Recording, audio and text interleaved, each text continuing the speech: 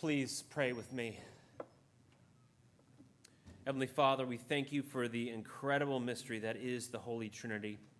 I pray that you would give us grace to comprehend in whatever way is possible and also to honor that mystery.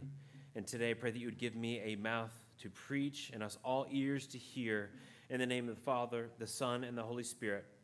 Amen. Amen. Please be seated. Today is Trinity Sunday, and it's an appropriate time to commemorate the Holy Trinity because this whole, the Christian calendar has been pointing to this day. We've called out to God the Father Almighty to deliver us in the Advent season. And then he sent his Son, Jesus Christ, in Christmas, who we learn in Lent and Eastertide, died, rose again, and is ascended in heaven for us and for our salvation. And then last week, Jesus, we commemorated, Jesus sent his Holy Spirit into our hearts for our sanctification. So we have Father, Son, and Holy Spirit. It's an appropriate thing to commemorate today with this Holy Trinity. And I'm going to try and do the Holy Trinity justice today, but I don't have much time. We had a long Old Testament reading. We have an exhortation after this. So I'm going to try to keep it brief, but have mercy on me, for trying to keep it short. We're going to focus on Matthew 28, the Great Commission passage.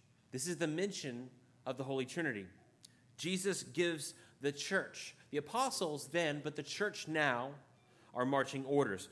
Go therefore and make disciples of all nations, baptizing them in the name of the Father and of the Son and the Holy Spirit, teaching them to observe all that I have commanded you.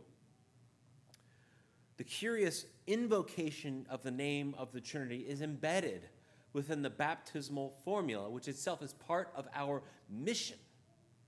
There's two observations of this Great Commission passage. The first is that the Trinity is essential to making somebody Christian. The name is right there in the baptismal formula. We are embedded, immersed in the Holy Trinity through the waters of baptism.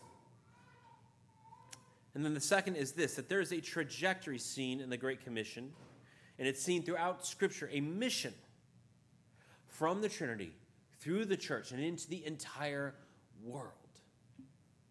This is our commission. And so that's what I want to explore, from the Trinity through the church and into the world. So we'll start by doing as much as we can to unpack the Trinity. And so let's unpack this a little bit more. So the Trinity is a mystery. It's a holy mystery that tries to grasp at God, who is one nature and three persons. And throughout the Scriptures, we hear that God is one, and yet we see that God is three distinct persons, co-eternal: Father, Son, and Holy Spirit. And they're all in relationship with each other, and yet there's only one God, and if you think you get it, you're not. It is hard to unpack and explain. But it's like this. In 1 John, we hear that God is love. And what that means is that God is always, forever, in this loving, overabundant relationship with his Son and the Holy Spirit. There's an eternal community. Before space-time even existed, God is always Father, Son, and Holy Spirit. And the Scriptures unveil this for us. In fact, we see this throughout, and I'm not going to go too much into Old and New Testament and all of that. That could take a long time, but it's clearly embedded in the Scriptures. And we see in Jesus' own teaching to his disciples the Trinity. John 15:26, Jesus talks about the Father, the Son, and the Holy Spirit when he says, "When the Helper comes, whom I will send you from the Father, the Spirit of truth, who proceeds from the Father, he will bear witness about me." And then Jesus himself explains even more his relationship with with the Father. When he says, and he's praying, Jesus is praying to the Father in John 17. This is called the high priestly prayer. And he says this, "And now, Father, glorify me in your own presence with the glory that I had with you before the world existed." Before Jesus took on human flesh, before God had created space and time and matter and material, Jesus was the Word of God, the Son of God, was always with the Father and the Holy Spirit. And we see reference to the Holy Trinity very clearly throughout the New Testament, especially in places like we read today with 2 Corinthians and Matthew 28, the Great Commission. In 1 Corinthians 12, we hear St. Paul talk about the Trinity when he says, "There are a variety of gifts, but the same Spirit, a variety of service, but the same Lord, and a variety of activities, but the same God who empowers all in all everyone." So my point is this. So a good summation of the Trinity is the Nicene Creed. We'll recite the Nicene Creed after this. If I say anything that contradicts the Nicene Creed, then don't listen to me and believe that instead. But the Council of Nicaea in the 300s did not make up the Trinity. It was something that Christians had believed long before, and there were hints of it even within Judaism and within the Old Testament. And the Trinity is really, really important. Why? Why does it matter? Well, the first thing I would say is that we human beings were intended for relationship with each other. That's clear. You cut people off from relationship with other people and they wither and die. And with God. This is built into our design. We hear this in Genesis 1 verse 28 today. Man was made in the image and after the likeness of God. In Genesis 5, it's unpacked a little bit more about what this means. It at least means this. We hear, when God created man, he made him in the likeness of God. Male and female, he created them. And he blessed them and named them man, or Adam, when they were created. When Adam had lived 130 years, he fathered a son in his own likeness and after his image, and named him Seth. What this means is that the image of God at least means that we were created to be sons and daughters of God the Father. We were intended for relationship.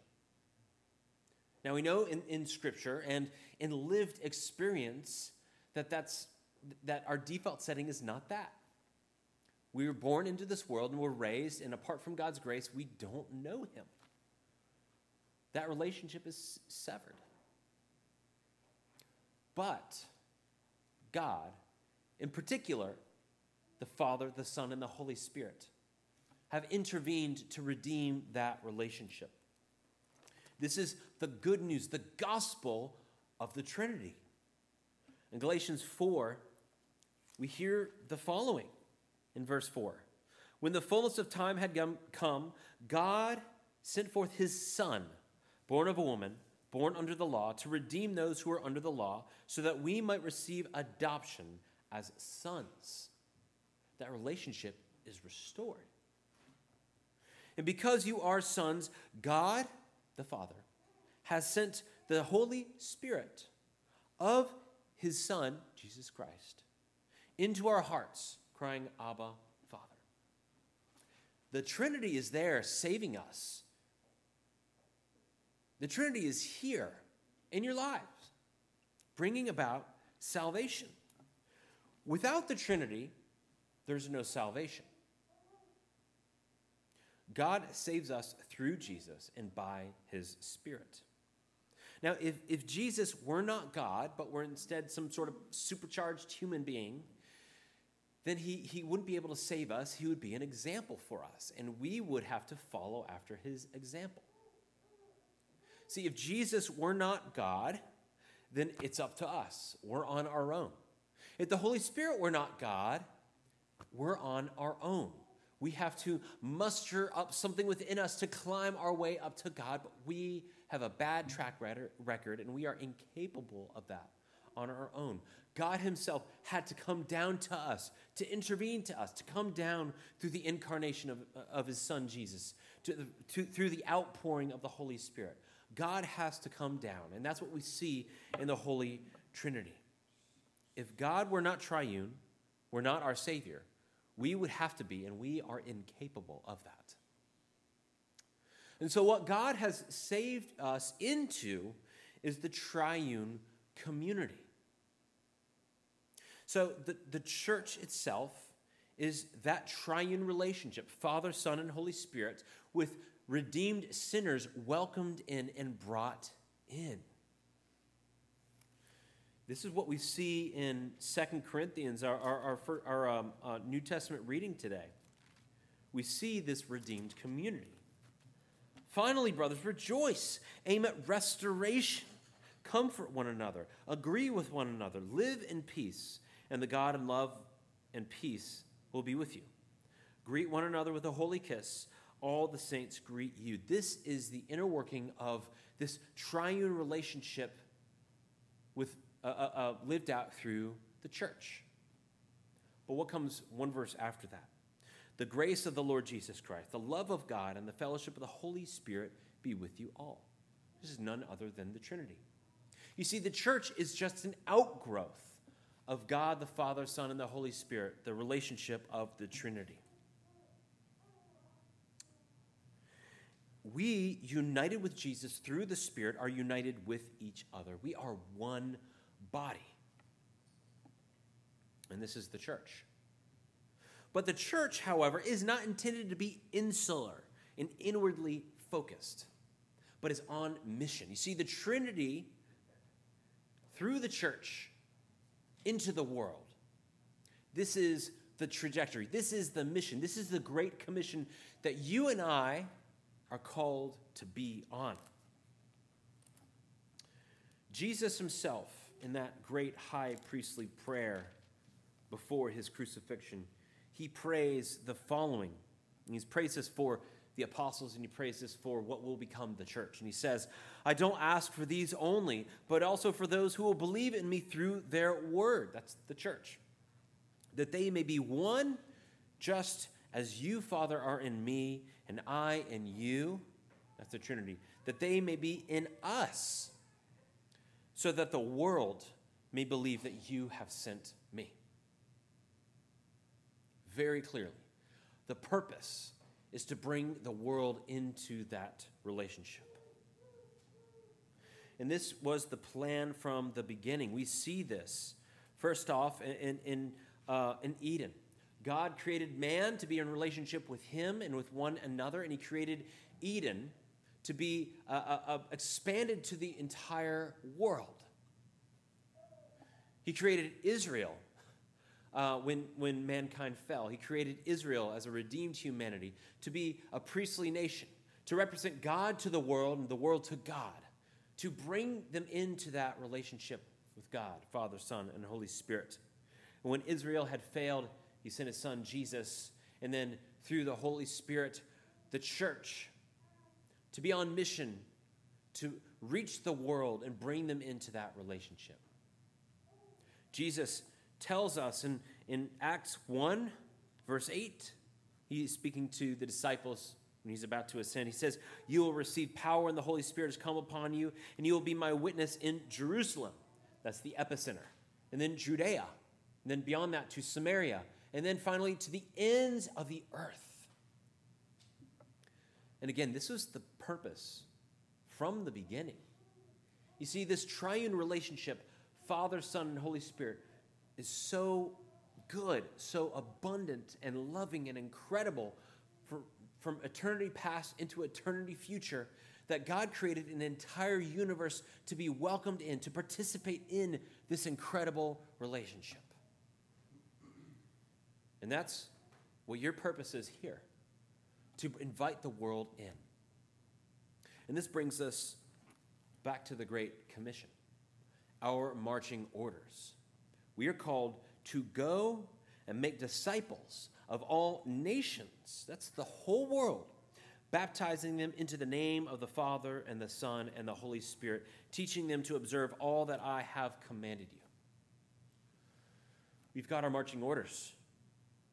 Through baptism, we ourselves have been immersed into the life of the Trinity, and that's the church, sharing that loving, eternal, life-giving relationship, Father, Son, and Spirit that will never end, and we have been commissioned, sent to go into the world that they might know Jesus too. And how great the need is for this loving relationship that the world has. The stats today on the rising stress, the depression, the broken relationships, broken homes, broken identities. The world needs this. The world needs the triune love of God. And this is our commission. From the Trinity, through the church, into the world, we ourselves have been commissioned to spread the gospel of the Trinity. In the name of the Father, the Son, and the Holy Spirit. Amen.